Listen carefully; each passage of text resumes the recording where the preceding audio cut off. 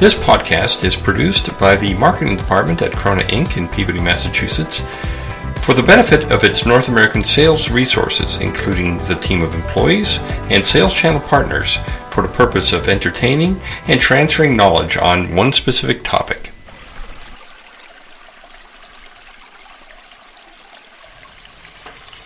Today's topic: electrical signal noise, grounding, and how a unique virtual reference solution by Corona can help you.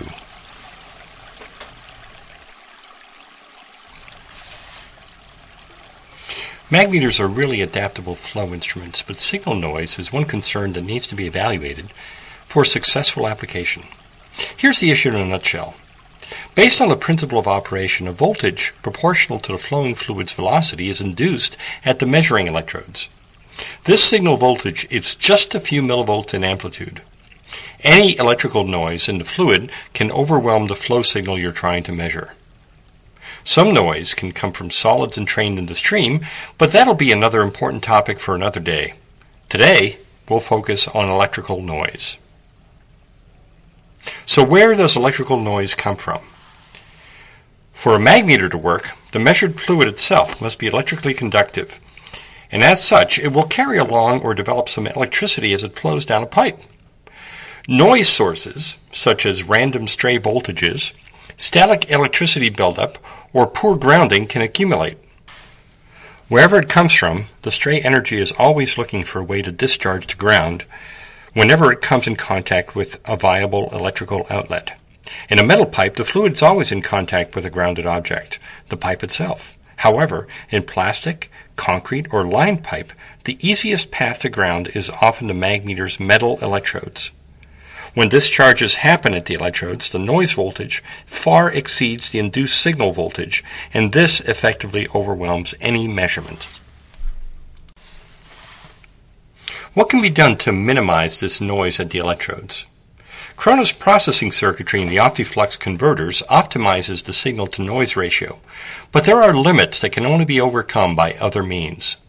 The most tried-and-true method is to create a diversionary ground path for the entrained stray voltages to be drawn to before they land on the measurement electrodes themselves.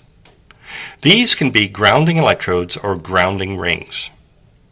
Electricity will always find a path of least resistance, and the grounding electrode or the grounding rings provide a path direct to ground, thus sparing the electrodes. In this way, the meter's electrical measuring circuit also benefits by having a steady and consistent basis for the measurement signal, namely ground potential.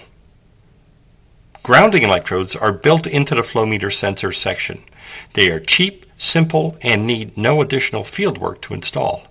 However, on horizontal pipes, they're often found on the very bottom of the flow tube. This is where sedimentation or coating is most likely to happen. If a grounding electrode does not have a clean path to the fluid, the electrical resistance increases and the grounding effectiveness is dramatically reduced. Also, if the grounding electrode is electrically connected to the meter's electrical ground and not directly to the physical ground, even a very small voltage difference in that electrical potential can create galvanic corrosion to build over time that will eventually destroy the electrode completely. Over time, this might create a leak path within the meter and create an associated safety concern. Because of these risks, Corona recommends grounding rings wherever possible. Grounding rings have a much bigger surface area around a complete pipe circumference. A buildup on the pipe bottom will not impede fluid contact on the top or sides. A bigger surface area also improves the electrical discharge. Grounding rings are generally supplied in pairs for installation on the inlet and the outlet of the meter to address bidirectional flow concerns and to further optimize the grounding circuit for stray voltages coming from either pipe direction. Specialty grounding rings can also serve as liner protectors. On the downside, grounding rings, especially in larger sizes or those made from exotic materials, can be expensive and cumbersome to install properly. In any case, grounding of any kind may be a problem when cathodic protection or electrolysis systems are in place. So here is Corona's unique approach to this challenge: virtual reference. In a magmeter with virtual reference, the measuring electrodes remain the only metallic elements of the meter in contact with the process liquid. An optional add-on input amplifier is installed on the Krona IFC 300 signal converter. The overall voltage at the electrodes is determined by the circuit and, using a patented method, the corresponding voltage to represent the ungrounded process liquid's electrical potential is generated. This in turn is used as the reference potential for signal processing. The induced flowing voltage is superimposed atop the overall voltage and can then be readily processed. In other words, the magmeter signal circuit floats at the electrical potential of the fluid stream, independent of ground.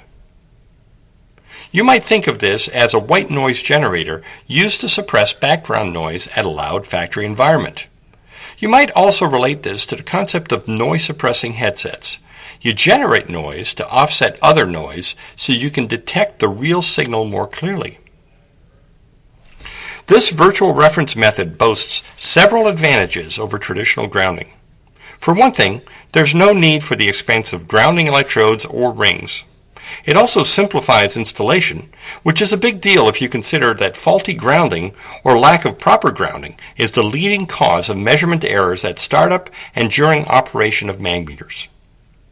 Virtual reference eliminates the risk of leak paths caused by galvanic corrosion or leaky gaskets installed on the grounding rings, and can be readily used in systems with cathodic protection.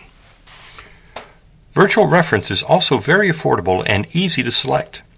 As long as the fluid meets a minimum conductivity of around 50 microsiemens, the same cost adder applies for the virtual reference feature across all sensor sizes from half-inch through 120-inch, and for electrode materials in stainless steel, platinum, or tantalum.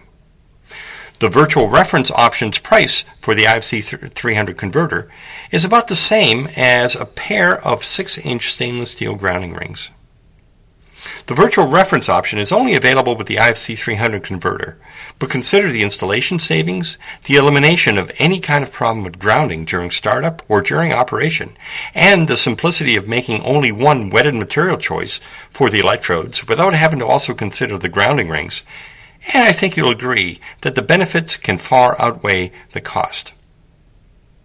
The IFC 300 platform also offers the best performance specs, the broadest range of diagnostics, and an almost infinite choice of I/O and setup configurations for any application. Virtual Reference by Krona is a truly unique magmeter solution that is virtually guaranteed to make any noisy signal application better. Thanks for listening to this episode of the Krona Product Podcast. If you have any questions or comments, please send an email to info@krona.com and make sure to refer to the specific topic of this podcast. Any suggestions for future topics would also be very welcomed. Thanks again.